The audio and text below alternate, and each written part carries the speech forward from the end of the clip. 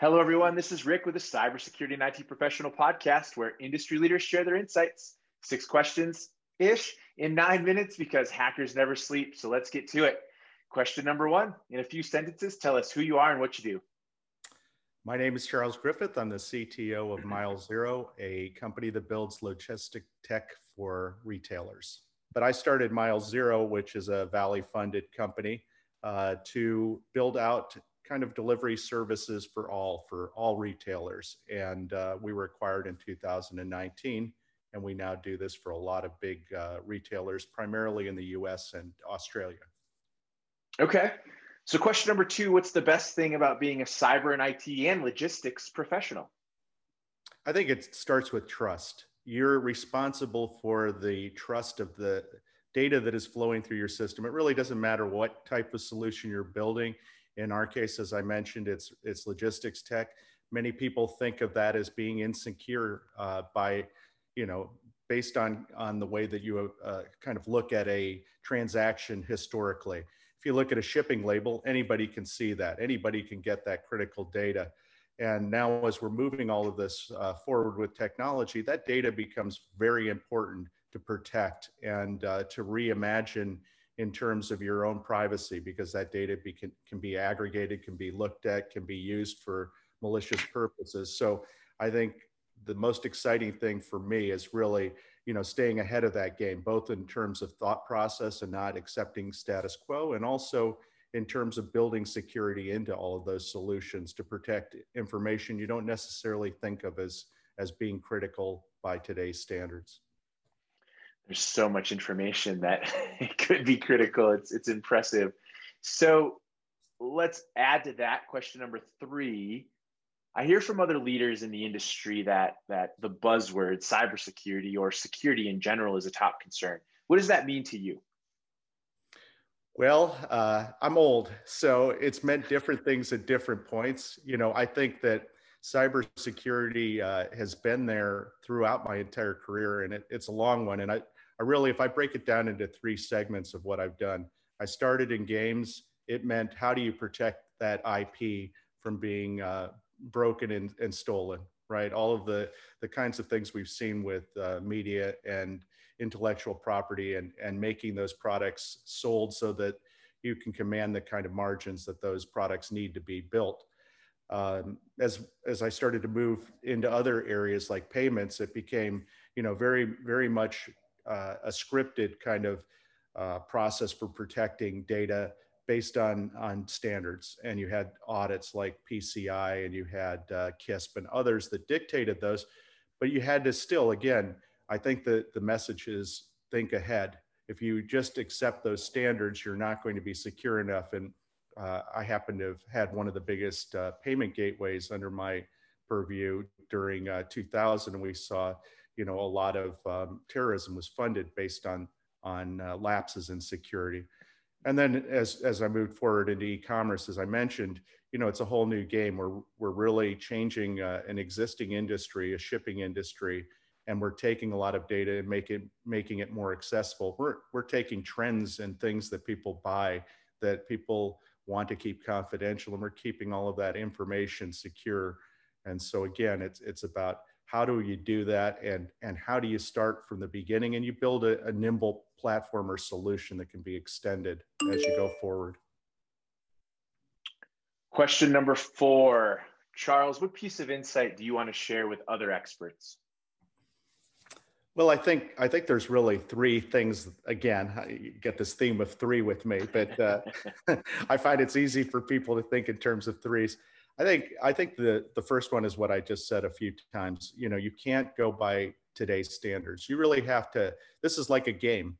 You're outsmarting an opponent, and you have to think ahead and think of, what do I need to do, and what do I need to kind of think about and protect so that it won't be taken.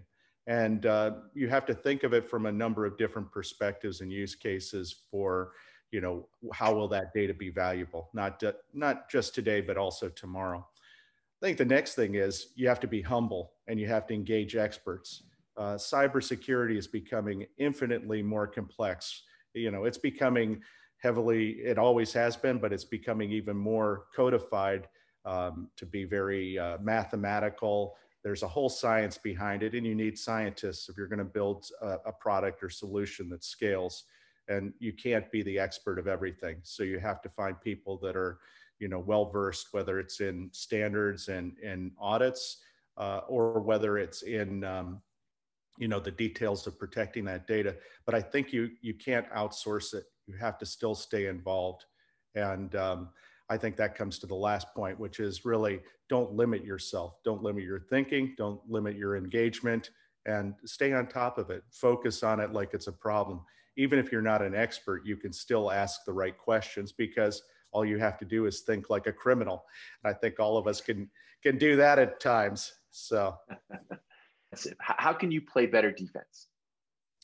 I think it comes back to one thing you have as an advantage that they don't have. If you're building software, and I'm going to use that as the example since that's my expertise, is you have the ability to know exactly what's happening in that software. You know its critical holes, you know its limitations, but you also know that you can build in hooks to make it easier for you to, outrace them.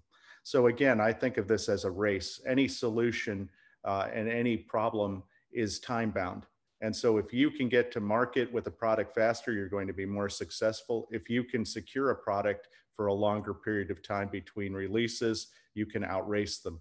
And again, you have to imagine that hackers at this point, especially the well-funded ones, do have all of those tools. And so you have to run that as kind of ground zero. What are those tests? What are those things that you need to do to basically, understand what the entry point is? But a smart hacker is going to continue to evolve and dig deeper if you have information that's worth taking. And I think that is the last point. The last point is build your solution so that it captures what you need, not more than what you need. A lot of these online solutions have a tendency to think, I'll do this cool thing that requires this data, but it really doesn't, right? And what you're doing is you're taking away privacy. And you have to think from that perspective to say, I don't want to keep any data that I don't need. It is definitely easier said than done, but I think that is the simplest way to look at it. And so I appreciate that. I think people try to find advanced solutions that are extremely intricate, but you just made it super simple. Take what you need, use what you need, but don't take more, and then get rid of the data, right? Don't give them a reason to go after it. Yep, I think that payments taught me that, right? Once you go through endless audits, you realize you really don't want to keep that kind of, UCI, PPI data in your solution. What you're better off doing is finding ways to restrict that. Now, there are going to be scenarios where you're delivering, say, alcohol, where there's a requirement to be able to persist certain information that you just can't get around, and you're going to have to keep it. So you start to think about, how do I find a specific solution just for that data? In other words, it's very difficult to protect your entire system. It's like fortifying a castle with the same level of integrity. And so focus on what you need to protect and really put your resources into that. That's another way to attack that problem. Perfect. And now for the final question. What is your favorite piece of retro technology that just makes you smile? It's going to be the Internet Wayback Machine. I look at it all the time to kind of remind us and myself of, it's a moving target. I took a look at last night at Amazon in 1998, and it brought two things to the forefront. One is, how far we've come, and at the same time, how far we really haven't come in terms of shopping. But it's the coolest product. You can look at any given site at any particular point that they archived it, and it's just a fantastic tool. I recommend everyone look at it if you haven't. Just Google that. I have wasted way too much time on that. So I appreciate that. That's amazing. All right, Charles, you did it. 6 questions-ish in 9 minutes. It was epic having you on. Make sure you check out more episodes and insights from the Cyber Pro podcast. My name is Rick. Stay awesome, my friends. Thank you again. Thanks, Rick.